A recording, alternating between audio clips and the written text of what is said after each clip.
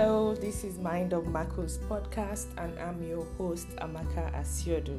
It is lovely to have you here again today, and we're going to be talking today about consequences. When we hear the word, what comes to mind is retribution and punishment.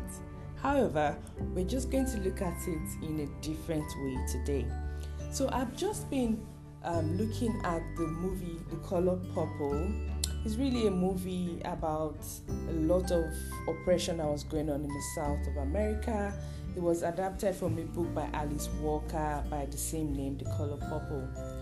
The main character in the book is Celie Johnson, who is an African-American woman, and the role was played by Whoopi Goldberg.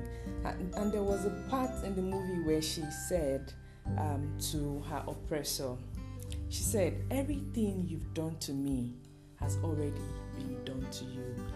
And this quote from the movie really was made popular by Oprah when she talked about consequences and karma and whatever name you want to call, the things that come back to us because of what we've put out into the universe. And it was quite powerful to me because it's a different way of looking at it. We often think about karma or consequences in the context of the golden rule, do unto others what you want others to do unto you. But this one says, whatever you do to me has already been done to you. It's almost like you can't stop it. It's happening anyway, whether you apologize, whether you're forgiving or not. Once you put something into the world, it's coming back to you. This caused me to reflect a lot about, my actions in the past and my actions now. And I started to see things in a different way. That you face the consequence of your action does not remove the element of forgiveness from it. It does not mean that what you did, you're not remorseful for what you did. It only means that your action has an impact, and that you've done it means that something has to be done back. It's like the law of, action and reaction in physics. There's always a price to pay for what you do or what you do not do. Because your inaction as well stimulates a different chain of reactions. And there are consequences as well for your inactions. So consequences are not necessarily good or bad results. They are just outcomes of the things that we've put out into the world. So there are good consequences for good actions, and there are bad consequences for bad actions. And I think that's the different lens that I've come to use to view these things. Now, this doesn't mean that everything that happens in the world is as a result of something that has happened before, because I believe strongly that we must, somewhere within ourselves, keep a space to hold paradoxes, to hold mysteries, and to hold space for unexplained events that can happen in life. Just because that's what life is. It's uncertain. We don't know how we got here. We don't know how we're going to live, and we must be comfortable in that. And coming back to consequences, the story of Adam and Eve and how they were instructed not to do something but made the decision to do it. Of course they were forgiven. Of course they were listened to.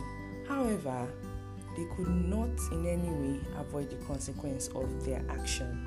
They were chucked out of the Garden of Eden.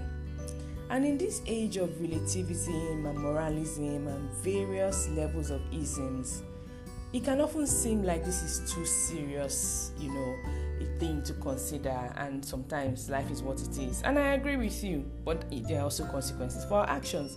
For instance, if you break into a store, you get caught by the police, you're going to serve term.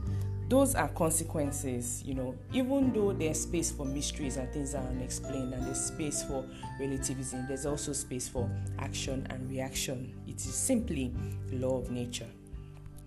So as we go about our daily lives, fulfilling our obligations, performing our duties, exercising our human rights in various forms, I'll urge you to bear in mind, I urge us all to bear in mind, that whatever we do is already done to us.